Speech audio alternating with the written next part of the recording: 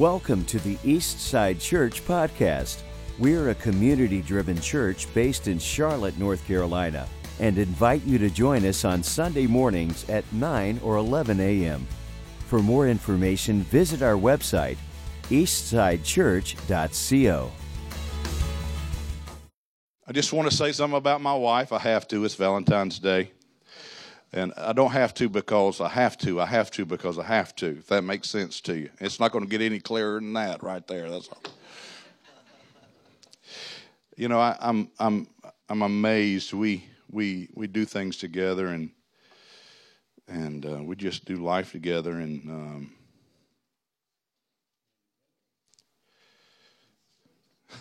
it's good that we do life together. And it's easy. She just doesn't wake up if it's a bad day, it's because somebody else is having a bad day and she's feeling sorry for them. But she doesn't have a bad day because she's feeling sorry for herself, because she really never thinks about herself. She always thinks about somebody else. And I think the reason that she's so emotionally stable is because she loves everybody else, and she's looking for a way to serve everybody else versus for a way to think about it, what's in it for me. And there's so much in that. And I'm going to tell you what, it's no greater joy than to do life with somebody who's got a heart to serve. And I am blessed beyond measure to have her by my side. Amen?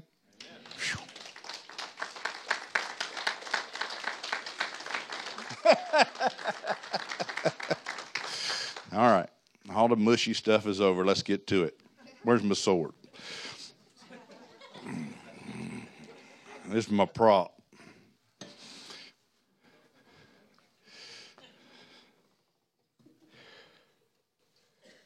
We went to Israel a couple of years ago now. That's amazing. It's been that long. And we went to Mount Carmel, where the story here in 1 Kings takes place. And there's this statue of Elisha, and he's got his sword in the air and his foot on the head of the prophet of Baal.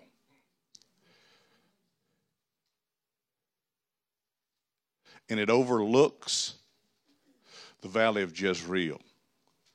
If that doesn't have any connection with you, the valley of Jezreel is the valley of Armageddon. And in the valley of Armageddon, we're going to have the last battle.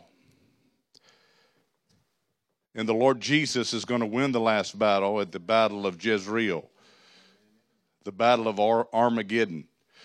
And for the last time, the prophets of Baal and Baal itself, everything that raises its head against God and the ways of God, are going to be crushed underneath his feet and cast into the pit forever and ever.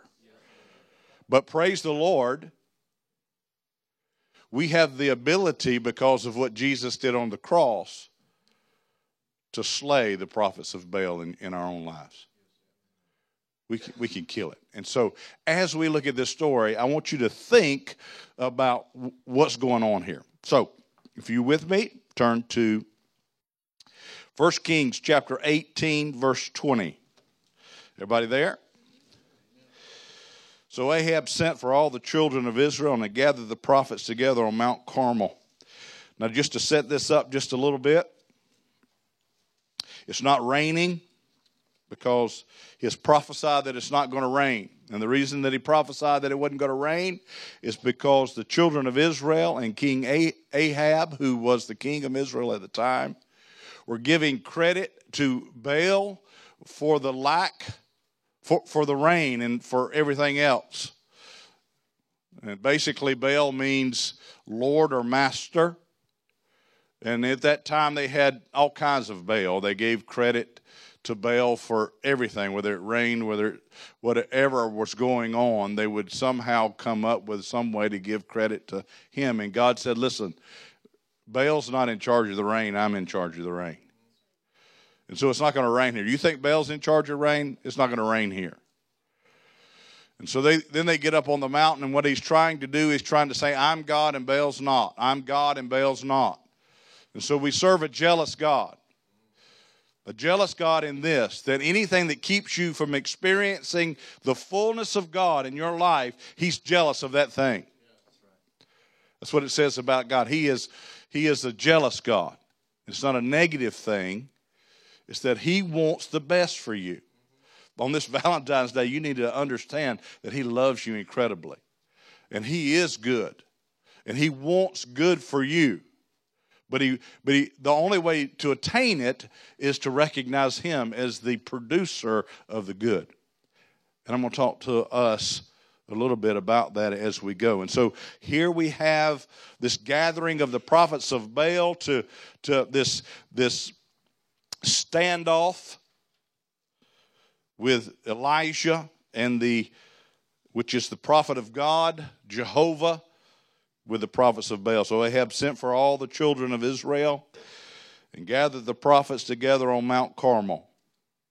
And Elijah came to all the people and said, how long will you falter between two opinions? Now you need to underline that in your Bible. How long will you falter between two opinions? Say that with me out loud. How long will you falter between two opinions? If the Lord is God, then follow him. But if Baal, follow him. But the people didn't respond. It's an interesting thought.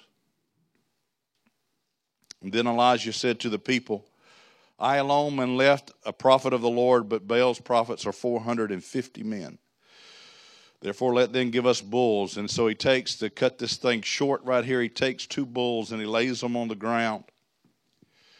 One for the prophets of Baal and one for the prophet of God, Jehovah.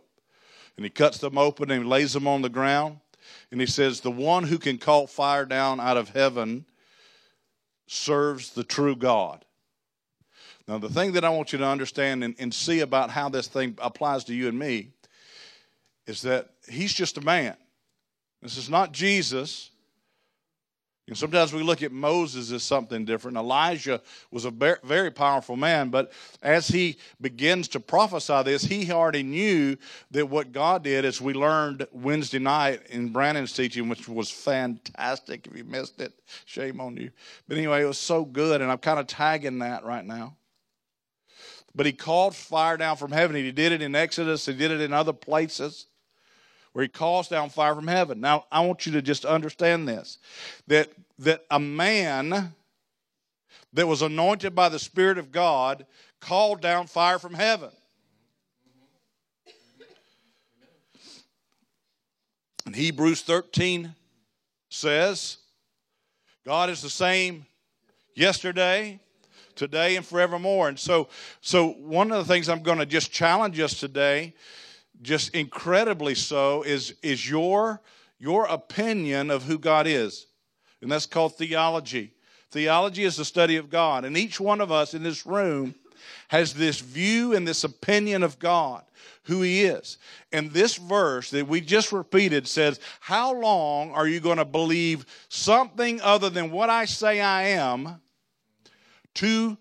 How long are you going to listen to 2 different standards? How long are you going to listen to something outside of who I say I am? How long are you going to be influenced with that? How long are you going to form your opinion based on what other people say about me instead of what I say about myself? Now, there are churches all over currently who water down the gospel of Jesus to draw a big crowd. Because sometimes it's hard to walk in faith and believe that God is the God who can bring down fire on a sacrifice through an ordinary man, through you and me. And so instead of believing that God is still that God, what we say about him oftentimes in churches is that he doesn't do that anymore. One of the things you have to understand, there were voices in Jesus' day, and they were called Sadducees, who did not believe that we had a spirit. They didn't believe in spirits or spiritual things. And so they limited their view of who God was or what even was available in the afterlife. They didn't really believe that we died and went to heaven because there was no spirit. There wasn't a resurrection. And that takes away all your hope. And they were teaching the church those kinds of things. And so you really need to beware of a gospel that doesn't look like what Scripture says, because God is very, very picky about the standard that's set about who you say He is. Amen. He asks Peter, He asks the disciples, who do they say I am? And they answer. And then He asks them, who do you say I am? There's an important question that you've got to begin to ask yourself, and that is, who do you say God is? What's His nature? What's His character? What's He capable of? What's He capable of through you? How does He want to work in you? How does He want to work through you? Is He limited? Are we serving this limited God in this limited time in this culture today? Or is He looking for our people who are a people of faith, who believe that God is the same today, yesterday, and forever, and that if He says call down fire, He can bring the fire? If He says there's a drought, He can bring the drought. If he begins to proclaim those things in men. And you've got to test the Spirit in on that. And you can see the times. God said make sure you look and you know that the times are near when I'm coming back. All those kind of things. But we've got testimony after testimony. I'm talking about testimonies from people who've been going here ever since I've been here about the move of God in their life. And how they're growing in the Lord and they're growing in the things of God. Their visions opened up about who God is and about what He's doing in their life. And the reason being is they've changed their attitude and their expectation of what God does in their life. And that's the difference. They've got this different expectation and this different view of who God is and what He wants to do in them. And so because we're believing for the miraculous, because we're believing that it's the year of Jubilee, guess what? We're starting to see people healed. We're starting to see God bring provision in abundance. We're starting to see those things. And so there's a change of view. And so Elijah goes through this motion. He puts 360 gallons of water on his sacrifice after he begins to talk trash. You want to see some excellent trash talking. 1 Kings chapter 18 is the first place that God really begins to talk some serious trash through His prophet. The prophet, I got to say this, it's just too much fun not to. This is what the prophet says to the prophets of Baal. Where's your God?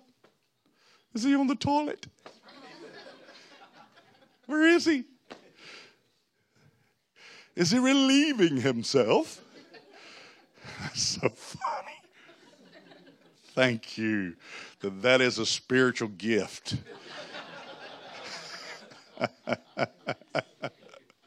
And of course, nothing happens with their stuff. And so Elijah, in a taunting manner, puts 360 gallons of water on a bull.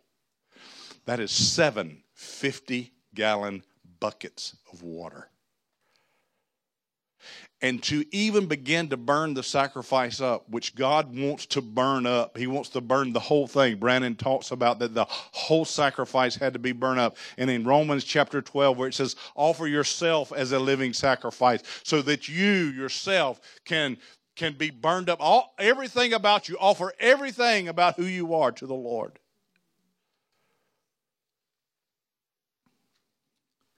And so he puts this 50 gallons of water on the sacrifice. And to even penetrate to the sacrifice, what has to happen first? The water has to be burned up. The water has to be consumed. You know, if you put wet wood on a fire, what has to happen? The wood has to dry out first, right? Man, that's so symbolic of whatever's standing in the way of you becoming everything God wants you to be, He can burn that up too if you'll just offer yourself to Him. Whatever sin you got in your life, whatever hindrance, whatever wrong thought you got about the nature and the character of God, He can burn that up. You know, He wants to change the way you think about Him. He wants to change. You don't know everything there is to know about God.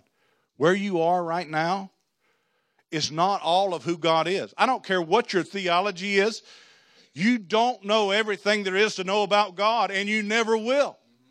There's no preacher that'll ever know all there is to know about God. He's an infinite God. He wants to reveal who He is to each of us as we go. But we offer that sacrifice, and that's what happened. And then Elijah calls down the fire, and the fire comes. And it consumes them. And he says in verse 40, and Elijah said to them, seize the prophets of Baal, the ones who are influencing Israel in a way that is giving credit to something else that should be given to God. That's the bottom line. It's the bottom line. God wants you to discover who He is. He wants you to depend on who He is. He wants you to know Him. He wants you to know Him intimately. And anything that keeps that from happening, He's jealous of that. And so Elijah said, don't let not one of them escape. Seize them all. And Elijah brought them down to the brook Kishon and executed them there.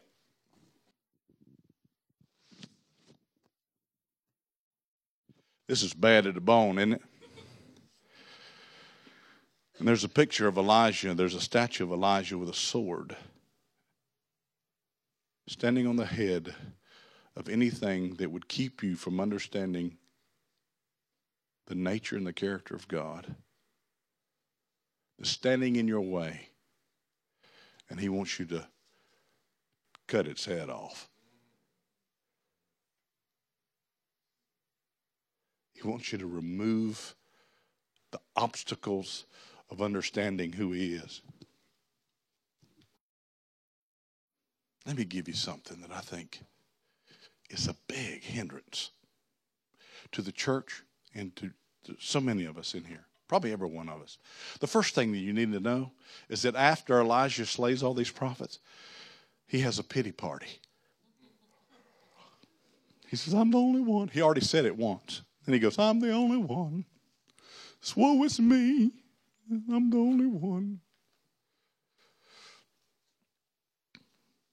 Let me tell you the biggest obstacle, the biggest Baal in the lives of people who claim to be followers of Christ, I think it's this one statement. You just don't know where I've been. You just don't understand my circumstances.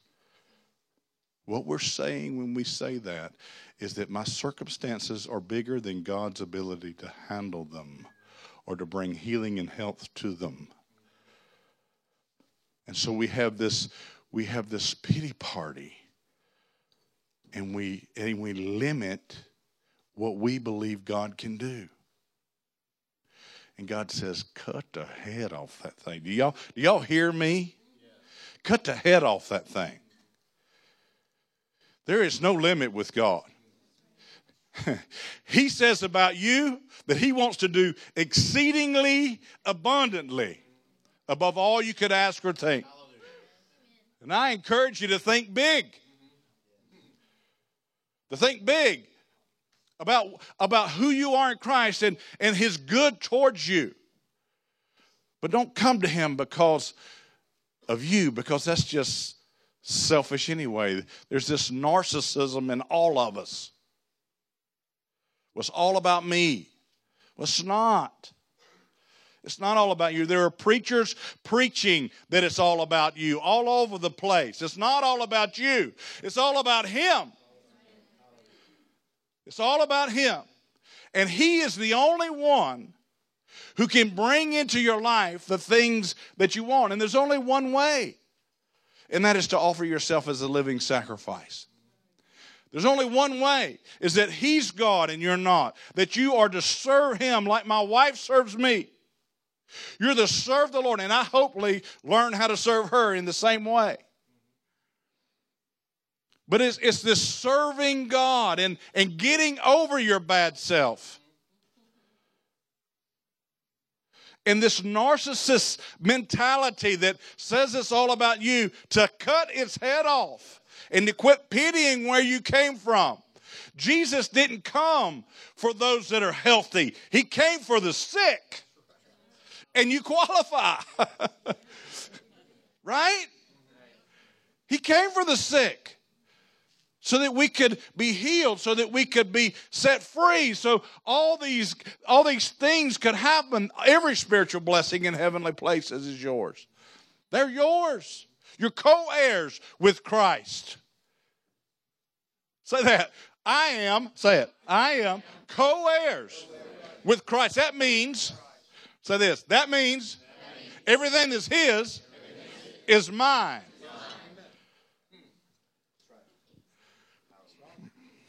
You just don't understand me. What I see it all over the place. There's a great word. It's called commiserate. I was talking to Dr. Joe this week. He said commiserate. And I said, oh, that's a great word. Because what we try to do is we try to find somebody who will agree with us that God's not able to handle our circumstance. That I have some reason to stay here. Now remember that Baal means Lord and Master. And if you're staying in a place of dysfunction, if you're staying in a place of self-pity, if you're staying in a place of sickness, then you're staying in a place or addiction or anger. You're staying in a place that's contrary to what God has for you. And if you just look for people who have the same addiction or the same problem or the same idea or the same background, and what you try to do is you commiserate with them so you both can stay in a place of defeat and despair. God says to you and me, cut the head off that thing. Because what you're doing is you're making that thing that's keeping you in prison your Lord and your Master. Baal. It's Baal to you. And he says, stop it.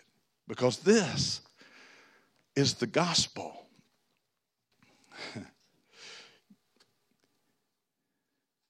God says, and you hear it so often, what's the will of God for me? God says, this is my will for you. I long for every member of my body to see what the Father's doing. I long for you to see what the Father's doing. And then I long for you to join the Father in His work. And then I long for you in John chapter 14, verse 12 through 14, I long for you to do greater things than I did. See, I've got to be in this relationship, but here's your deal. Here's what I want you to understand. How you think about God determines how you worship God. And you can't just, theology never did anything for anybody on its own. Theology is the study of God, is trying to formulate a way of thinking about God. But it never does anything for anybody because there are many people who don't believe who study God. There are many people who don't believe, who know theology, have a way of thinking or know ways of thinking about God. The only way that you believe it is you begin to initiate and instill in your life the things that God says about Himself. You stand on it. You won't be moved. Nothing can get you off course, and you're not going to worship it for sure. You're not going to let it become Lord and Master over you. What you're going to do is you're going to call it what it is. This Baal, it's not God. It doesn't line up. It doesn't agree. And how you do that is through praise and worship. That's why we put so much emphasis here on praise and worship and begin to sing back to God the truth about who He is. You sing back to Him, this is who you are. This is who you are in my life. This is what I believe about you, Lord. Even when I don't see it in my circumstances, it doesn't matter. It's who you are. There's a great album out by Jesus Culture. It just came out. I encourage you to get it. If you'll go ahead and order it on iTunes, it's the new Jesus God. I think it's called Echo. You will get ahead of Michael because we're going to sing by every one of those songs. So you'll know them when he brings them up because they're coming. I promise you that. They're coming. Because there's incredible theology. And then we worship Him and we begin to sing this back. And as we sing it back, it becomes to take root in our soul. And then we're able to walk that out in everyday life. When mess hits us, when junk hits us, when circumstances arise that aren't like the Lord, that He's going to test us through that. It says in James and in Peter, I'm going to test you in that. What's He going to test us on? Whether your faith can stand the test of the onslaught of whatever the world brings or whatever comes your way, that you can stand by faith that this is who I am regardless of whether you see it or not. Yes. That you know who I am. Yes. Some of us hope to know God or would like to know God.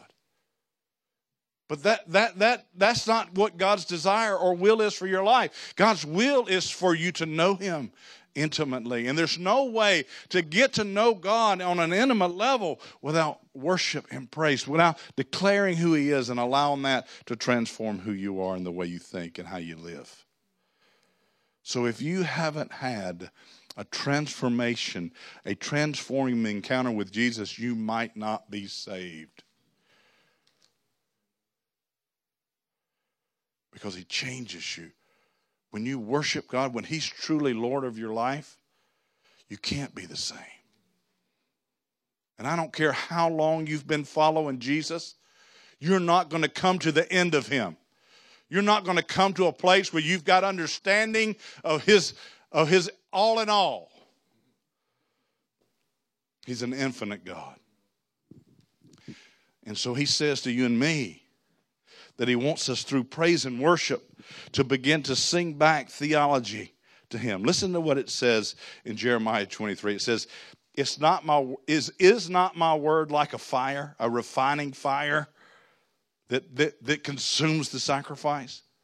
It's like a hammer that breaks up the rock pieces. I love that. That's a great thought. That's a great theology.